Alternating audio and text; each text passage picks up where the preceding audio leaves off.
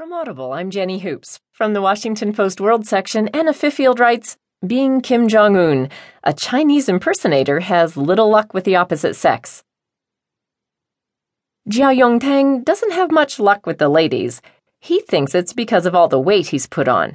More likely, it's because his online dating picture shows him as the spitting image of Kim Jong-un. The North Korean leader might be one of the most reviled people in the world, but Jia has